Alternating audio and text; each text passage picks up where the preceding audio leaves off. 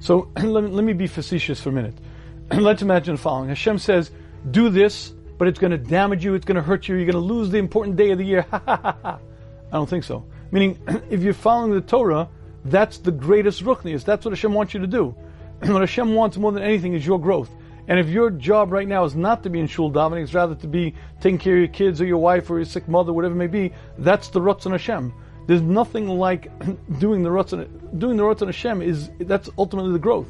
It may feel holier to spend the whole day in shul shuckling, but if it's not what Hashem wants you to do, then what you're doing is you're damaging yourself. You're violating Hashem's will.